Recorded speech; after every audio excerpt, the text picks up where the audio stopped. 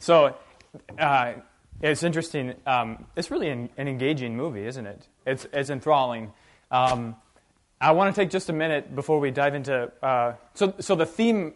I was thinking about this while we were watching it. The theme for today would be something along the lines of it's all in the details. The details matter quite a bit. Not just in these films. It's true in these films, but also, hopefully we'll get to it, also in the biblical text, the details matter. But let's just take a minute. There's a lot that happened. What were the episodes that you saw in that sequence from Jesus of Nazareth?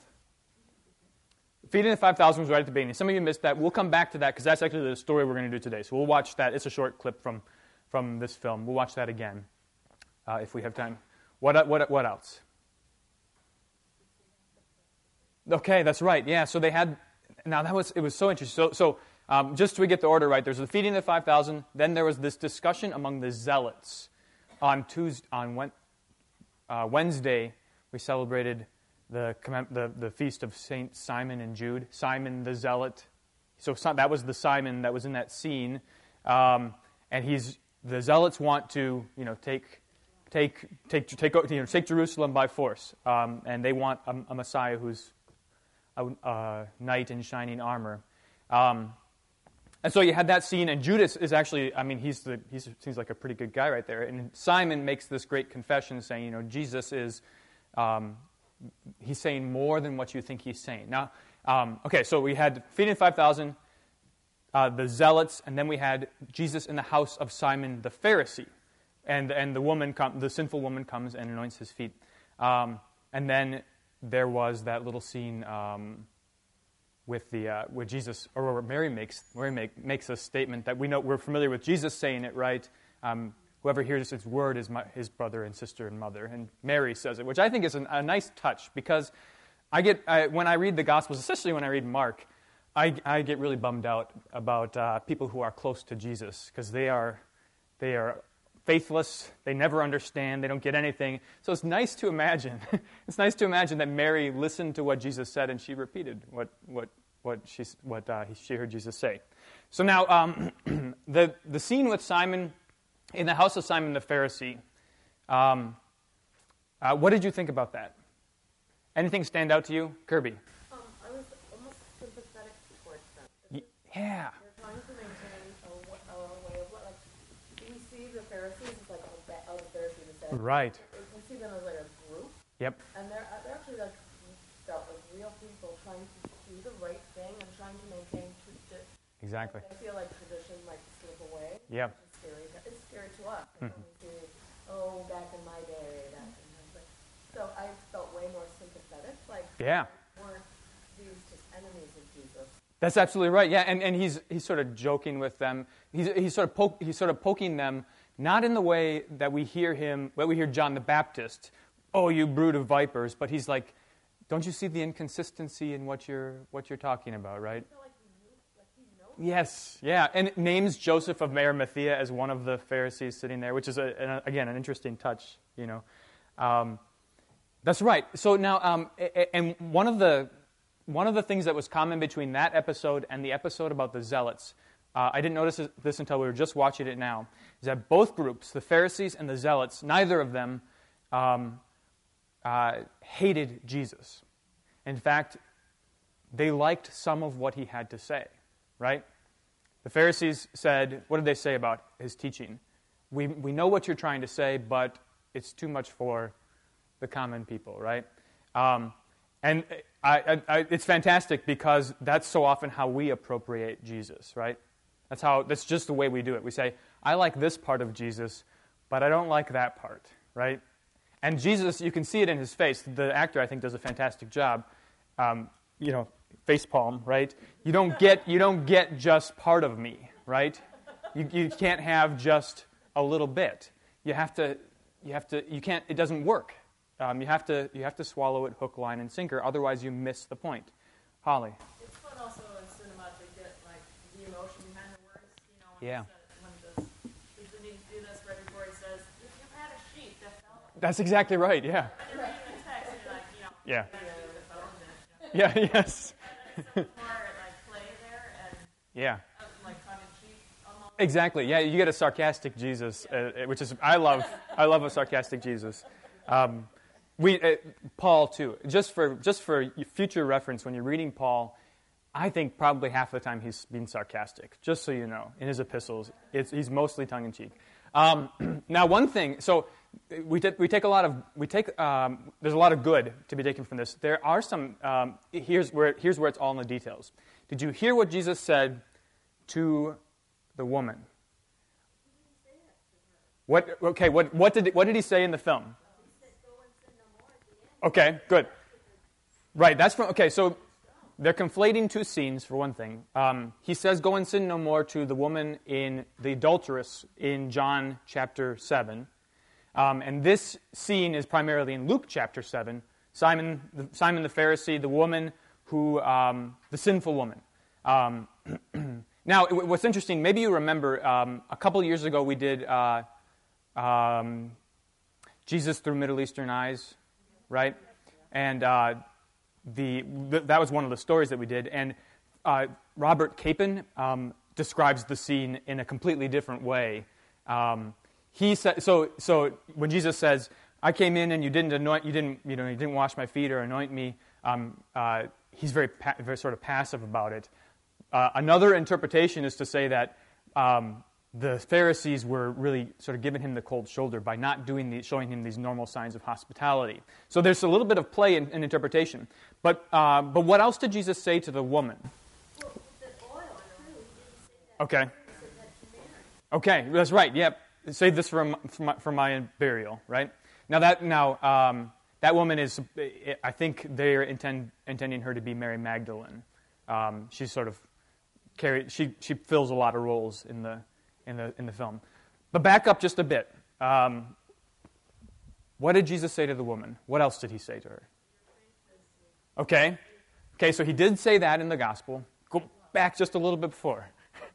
Do you remember what he said?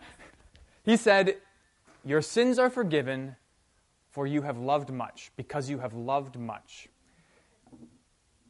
Now, granted, here's what I'll read it to you. Here's what it says in Luke 7. This is really important. It's all in the details. This was really important. It's timely because we're celebrating the Reformation. This was really important at the time of the Reformation. I'm just going to spend a second on it because I want you to know how important these details are and how we can't take things for granted. So Luke chapter 7, if you have your Bible handy, it's at the end of the chapter. It begins at verse 36. They're at the house, the woman comes in, and Jesus tells a parable of a moneylender with two debtors, right? One owes 500, the other 50. Who would love more, the one who had been forgiven the 500 or the one who had been forgiven the 50? Verse 45, you gave me no kiss. Verse 46, you didn't anoint my head. Verse 47, therefore I tell you, her sins, which are many, are forgiven. For she loved much. But he who is forgiven little loves little. Now, the question is, which comes first, the forgiveness or the love? The forgiveness. It's kind of ambiguous in our English text because of that word for. You see what I mean there? Her sins, which are many, are forgiven, for she loved much. If you say that means because she loved much, then you get it, then you misunderstand it. What he says is, her sins, which are many, are forgiven. And we know that because she loved much. And it becomes even more clear when he goes on to say, for he who is forgiven little naturally loves little. So this is important. The details are important. The Roman Catholic Church said, oh, see, first you love much and then you're forgiven. The Reformer said, no, you're flipping them. Don't you see? Jesus says it himself. If you're forgiven little, you love little. If you're forgiven much, you love much. Holly. Because we are lacking good English words to translate the Greek. Yeah, you can understand. So they would in order to interpret it properly, they'd have to gloss it with more words, and translators prefer to use fewer words. And I think that's probably why they put that dash there, right? Because if it was just comma for, then it sounds causative, right? It sounds like because. But it ties in. I mean, it's like reading anything. You got to read the whole thing. That's right. It ties Exactly. The parable explains it perfectly. Yeah. Exactly. Yeah. So, and that's why. But you see, the way he said it in the film, it sounds like she's forgiven because she loves much, which is kind of the appealing position to take, right? It is scary if you think about the consequences, right? But no, she loves much. So she was there at the feeding of the 5,000. She ate the bread, and so she comes to Jesus because she knows what he's all about. She anoints his feet, and he says to her, "Look at this great love you're showing because you've been forgiven. Your faith has saved you." Okay. All right. That was it just struck me while we were watching it. Anything else about that set of scenes from Jesus of Nazareth? Nancy? Well, something I just noticed is in the dialogue with the Pharisees, one of them made some comment about at the law, how would we judge? Oh, yeah. It was really good. And it really, we use so many different ways to judge. Yes. Yes. James might say whatever Jesus' reaction is when you can judge. Right.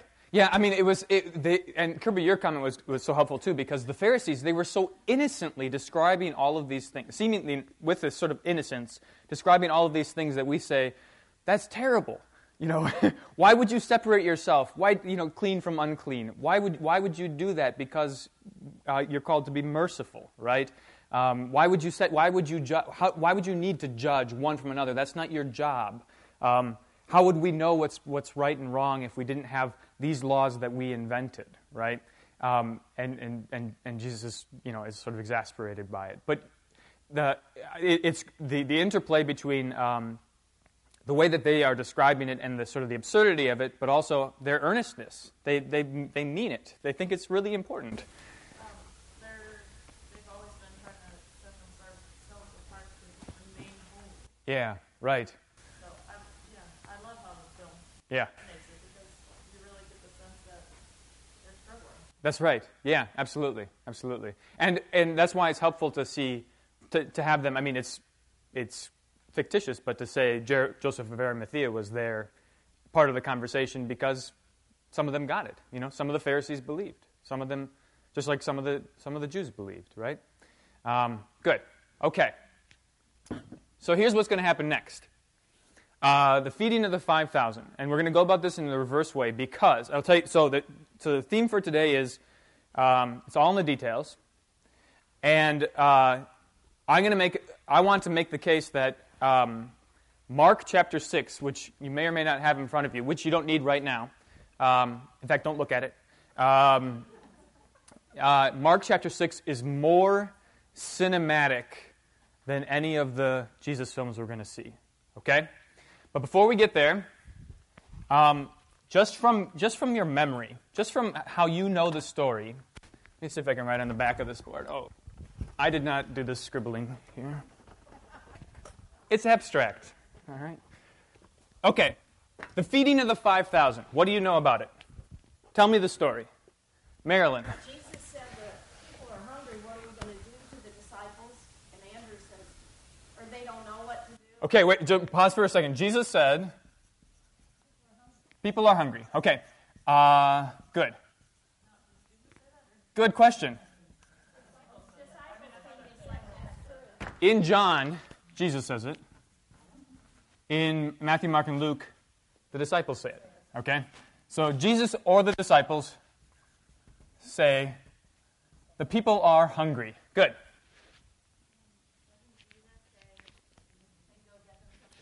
Yeah. So they say. First, before that, before Jesus says that, what's the solution? Send them away. Send them to town. Yeah. Now this is good. I'm glad you caught that. They can buy their own lunch. Buy own lunch. What does that mean? Just in terms of the state of these people. Okay, so that's right. They can't. They're too far away. What kind of a place are they in? A desolate place. Okay, they're in a desolate place. Good. You guys remember lots of details. This is good. Desolate place. Why might they not make it? It's getting late. It's getting dark.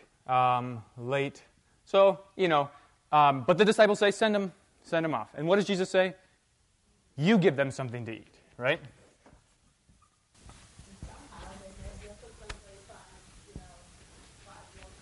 Yeah, somebody in one of the in the different accounts, somebody's got some loaves and some fish, right?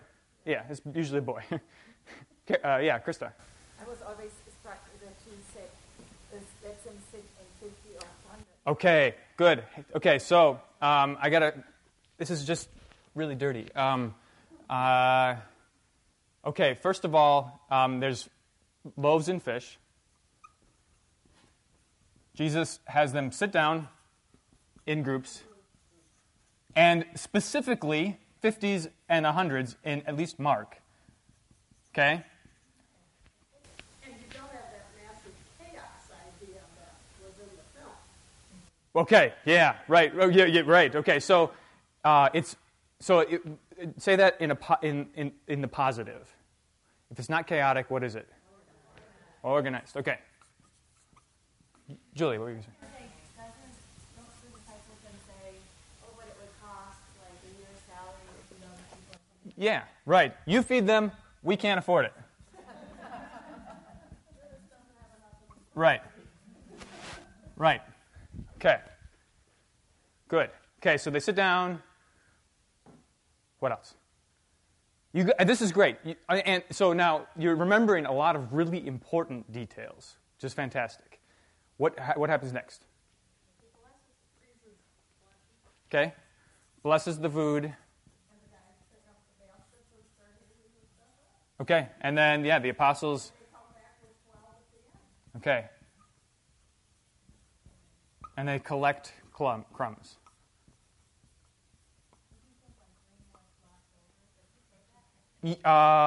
Sometimes he does.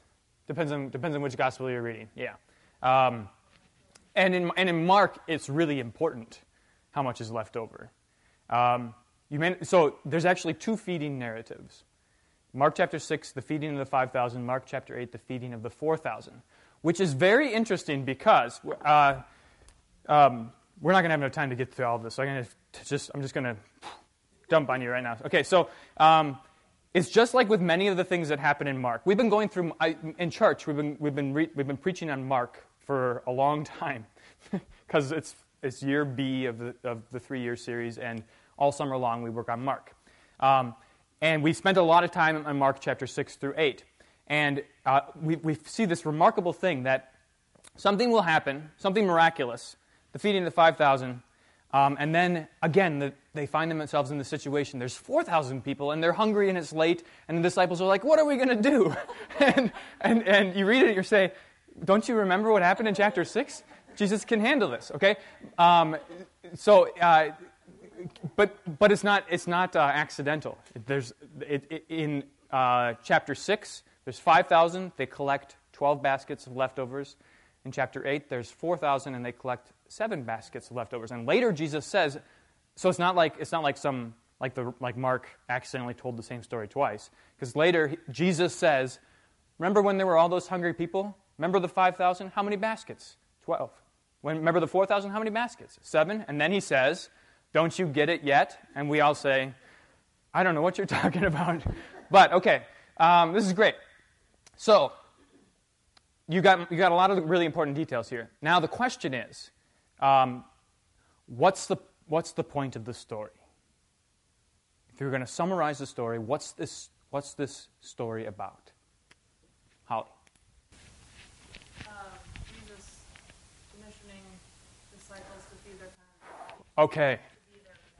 Okay, so that's really good, and that says that this part of the story, where Jesus gives the apostles the bread and sends them into the crowds, that's central to the story, and it's true, absolutely.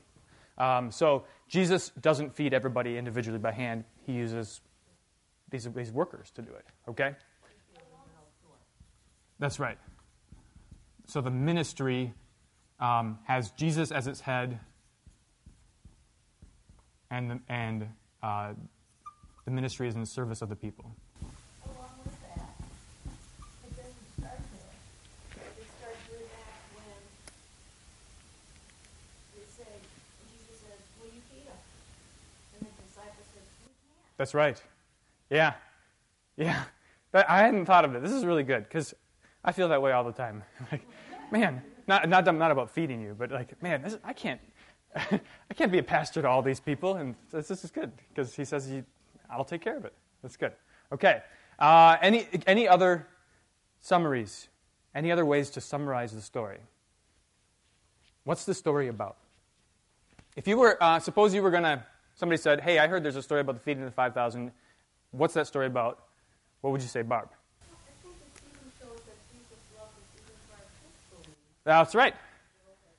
Yes, so Jesus loves, here's how I'd say it. Jesus loves the whole person, not just soul, but soul and body, right?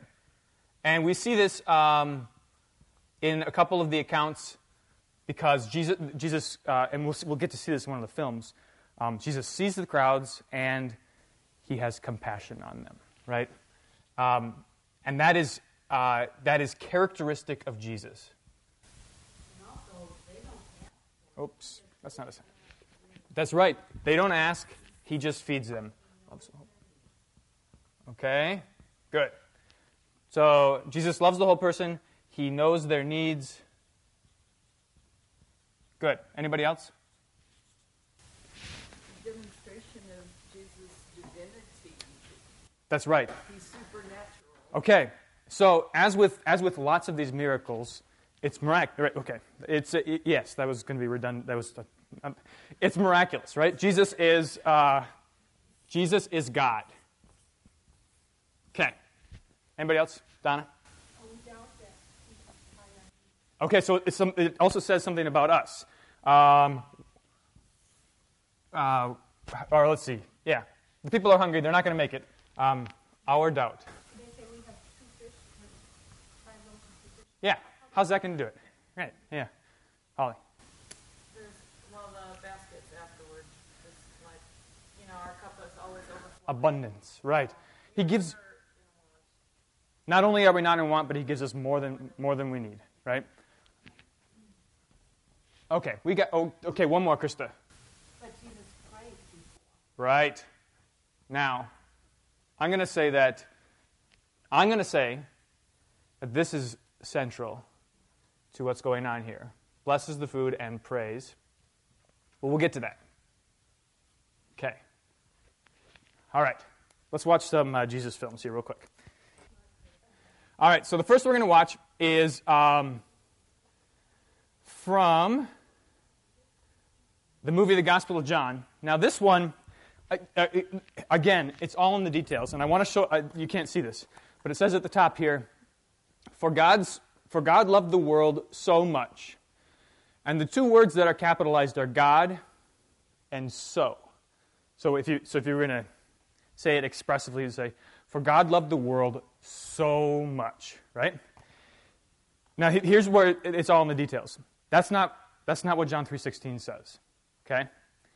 John 3:16 says, For God loved the world in this way, that he gave his only son. That's what so means. For God loved the world so that he gave his only son. Okay? Now, what's the difference between those 2 things?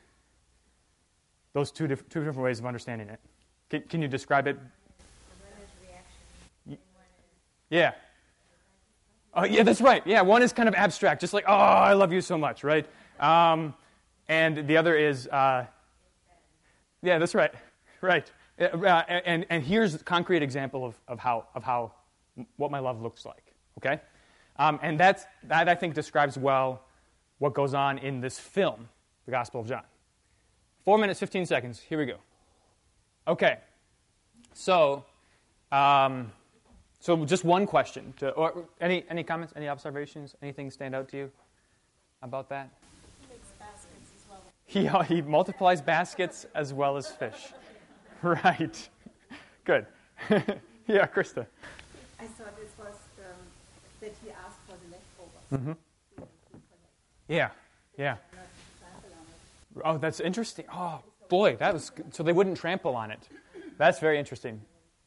We'll talk more about that in a second. Okay, Holly. Is there ever a text that basket used as like the leftover body and blood, like they keep, consume, and they didn't leave anything left behind? I haven't heard it used that way, but it's a really good idea. Yeah, absolutely. Lest we waste any, right? Or as Krista said, lest it just be trampled on, right? That's good. Yeah. Anything else? Now in John, of course, what follows in John chapter 6, if you get a chance, read all of John chapter 6. It's long. But what follows is you see it's Jesus' bread of life discourse is what we call it. And Jesus talks all about how he is the true bread from heaven. Your fathers ate manna in the wilderness, but why would you eat bread that's going to be perishable? Why not eat bread that's imperishable? And then he finally says, whoever eats my flesh and drinks my blood has eternal life. Okay, it's really poignant Eucharistic theology that's tied directly to Jesus feeding the 5,000. Okay.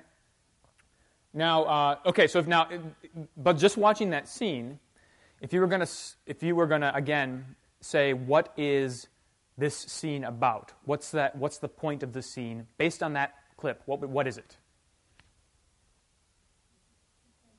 He can provide. Okay, and now what I think is interesting is that you can't help but in film use these sort of really simple camera tricks to show that how Jesus provides. Right. So Jesus has a basket. We follow the disciple. We come back. He's got where did that come from? He's got another basket, right? We can't really. I mean, it's hard to do it cinematically in film without making it seem like a parlor trick, right? Okay, Holly. This happens first with God and Jesus. That's right. Father and Jesus, Yeah, that's right. So we definitely see that relationship. Jesus commissions his ministers to serve the people. Surely. It's also showing his disciples that he's the bread of life. That's right. Yeah. Yeah, that's right. So and the disciples struggle to understand this until, the very end. Carol. I thought it was interesting that he covered his head when he was observing. That's right. Yeah. Yeah, that's good. I hadn't noticed that. Yeah, he was following. Jesus didn't sort of throw off the laws of the Pharisees just for the sake of it, right? He did it purposefully. And here he covers his head because it's the way you pray, right? Okay. Good. Let's do this. Okay. We're going to watch the Gospel of St. Matthew. This is Pasolini. It's very, very different. Okay. So what's different about this one? Rachel? For me, in the first one, it seems more like a teachable moment for the disciples. Okay. And here it seems more like the satisfying of the needs of the people. Okay. Interesting. Yeah. The disciples have a very diminished role, right? In fact, they're sort of robotic, right? They just, when they walk up, they're just slowly plodding along. Go get the fish. Okay. The other one turns like in a sequence. That's right. Yeah. It's very interesting. Now, one of the things that I was going to suggest, and this may be wrong, but did you hear the music that was playing in the background? Can you describe the music? What kind of There was an oboe, and I think there was a stringed instrument, and then there was a bass line being plucked. Okay, so yes, it did, didn't it? And especially when they're bringing the bread and the fish, it looks like a processional, right? It's a duet. The piece of music is a duet that has these echoing and repeating and sort of inverting lines, which suggests that there's some sort of a dialogue going on in the scene, some sort of a give and take going on in the scene. Now, I was going to say it was between Jesus and the disciples, but you're right that when you look at the disciples, they have very little to do with what's going on, right? So that's probably not quite it, but or maybe the music is just incidental. But anything else? What else? People come up to them. Yeah, I'm still thinking like all this. Yeah, right. Going That's right. Disciples are handing it out. Yeah, yeah. They didn't have like the groups of 50 or the groups of 100. Right. There probably weren't even 100 people there. Yeah. It was exactly. No, but so the scene looked a lot more like what you see in church, right? Here these disciples are moving in a very deliberate way. They don't have any doubt about what they're doing. They're just doing it because they've been instructed by Jesus. Leslie. So then, because they didn't show Jesus praying, maybe the duet was the Father and the Son. That's really good. I like that. I'm going to go with that. That sounds great. Yeah. Because I'd like to think that the music is not incidental. Pasolini has these very specific kinds of music that he uses, and it's hard to know what he's doing with them. But that one is so distinct. So, like you said, it's processional music, and it's got this conversational character to it. Okay. Anything else? All right. How are we doing on time? 10:17. Okay, we're just going to watch. Okay. The Son of God. Let me see how long it is. 4:22. How about this? We're just going to watch from Jesus of Nazareth one more time, just the beginning. It's just a couple minutes long, just so in case you missed it at the beginning. And then we're going to look at Mark chapter 6. Okay? Okay. So the first one we saw, the Gospel of John, it highlighted sort of the miraculous nature of Jesus feeding, and also Jesus distributing by the disciples. The second one, Pasolini, it was really kind of a liturgical scene, right? It looked like a divine service. What's this? It does, doesn't it? So does anybody look like magic? So with Jesus with his hand, this is really strange. I like this movie, but Jesus with his hand, does that remind anybody of any other movie like Star Wars? Like when Luke Skywalker is getting the X-wing out of the... Never mind.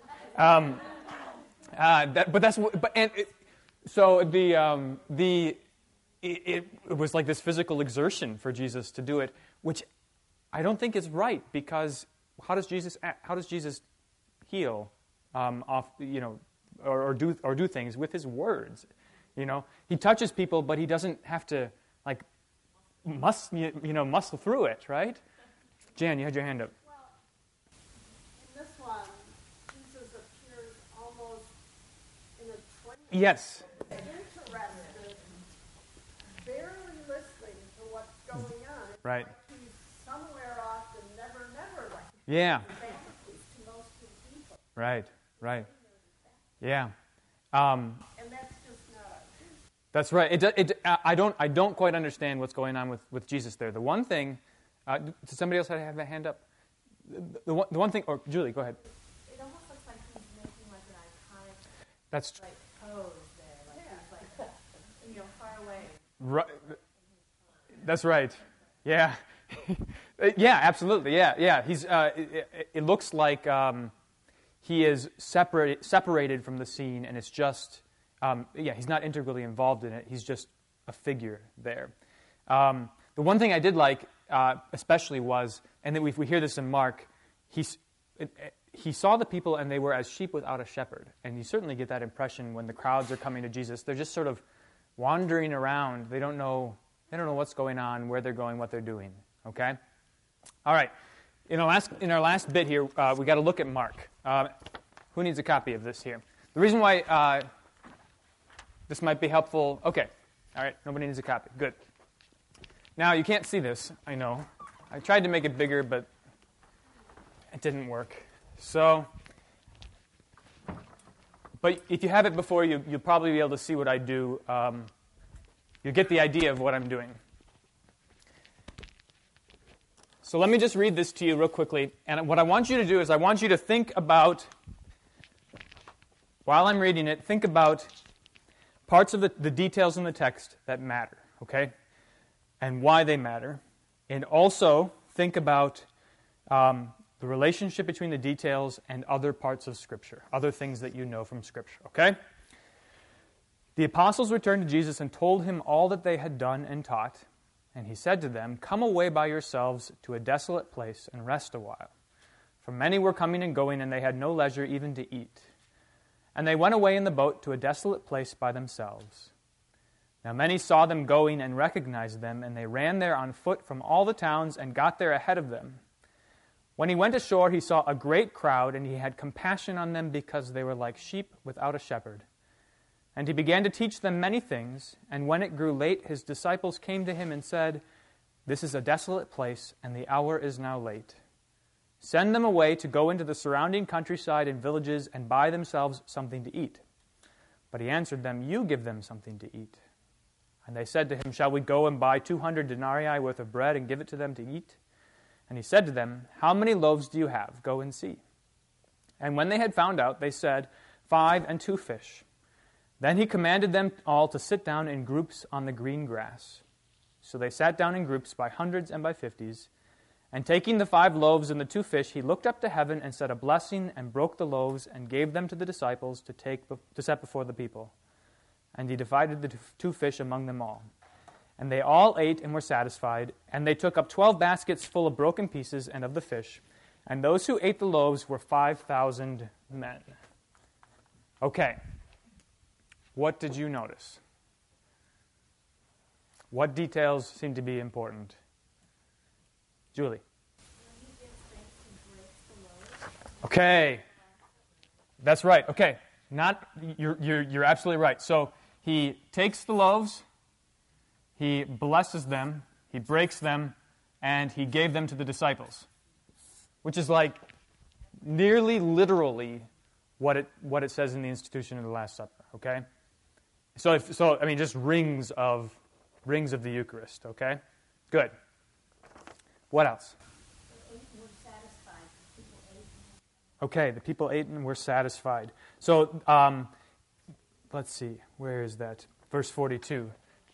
They all ate and were satisfied. So, he gave them their fill, right?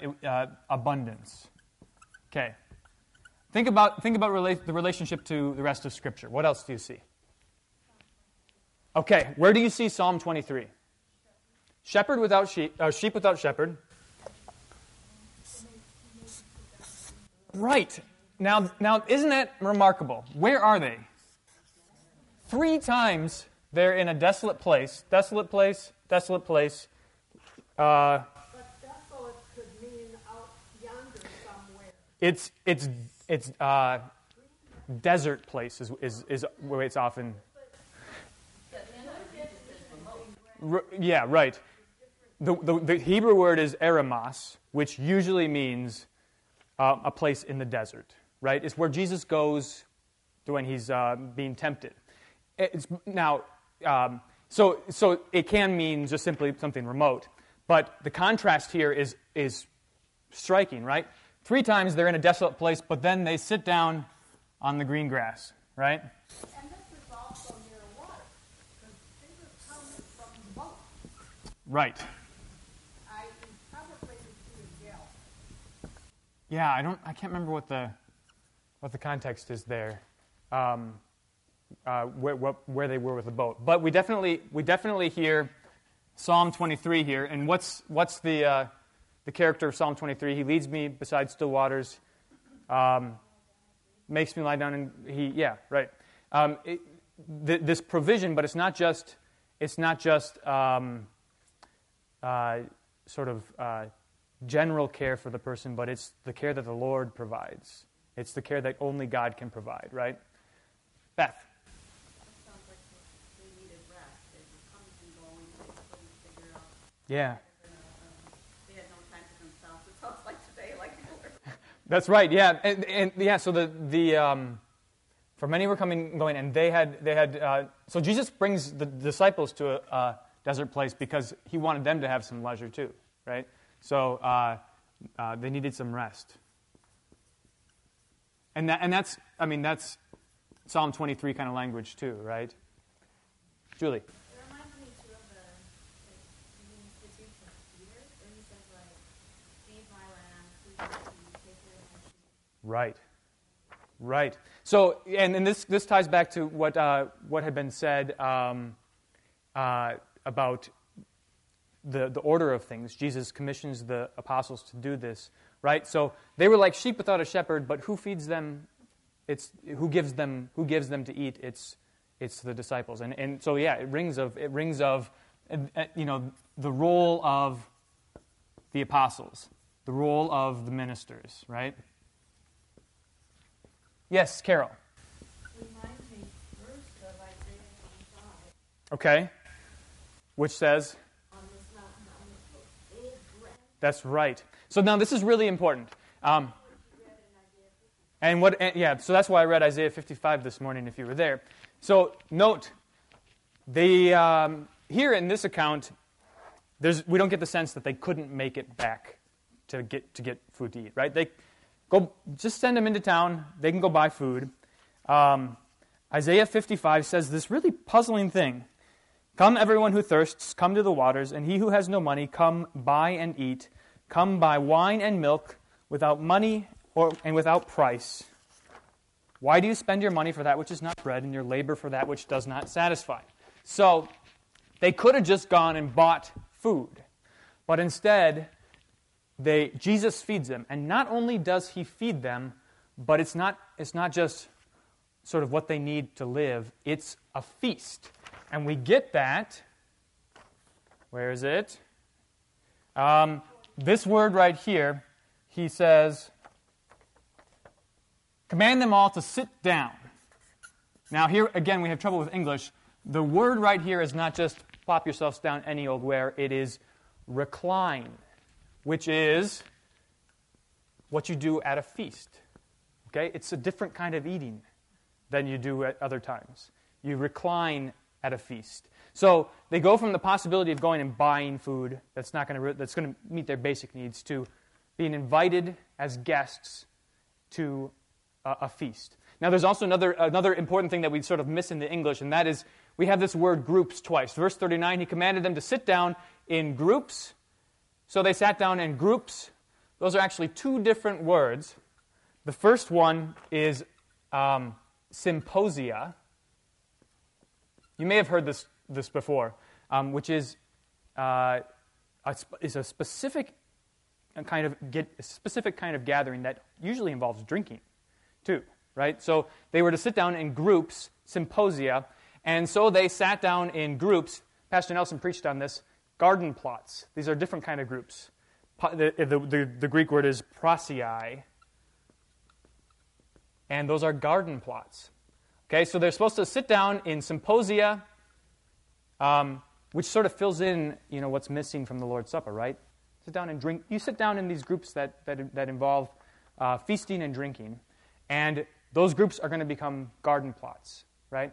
Which rings of the Garden of Eden, right? And Jesus is cultivating them, feeding them, so that they grow, so that they become his disciples. Okay? Somebody had a hand up here. Yes, Marilyn. The food that they got was satisfying not only physically but spiritually. Yeah. Jesus fed their body and their soul. That's right. Absolutely. Yeah. So this is complete satisfaction. This is more than just Jesus flexing his divine muscles, right? Holly. Well, I was just saying he preached to them beforehand. Yeah. Feeding them. That's right. Food for their souls. Yeah. Yeah.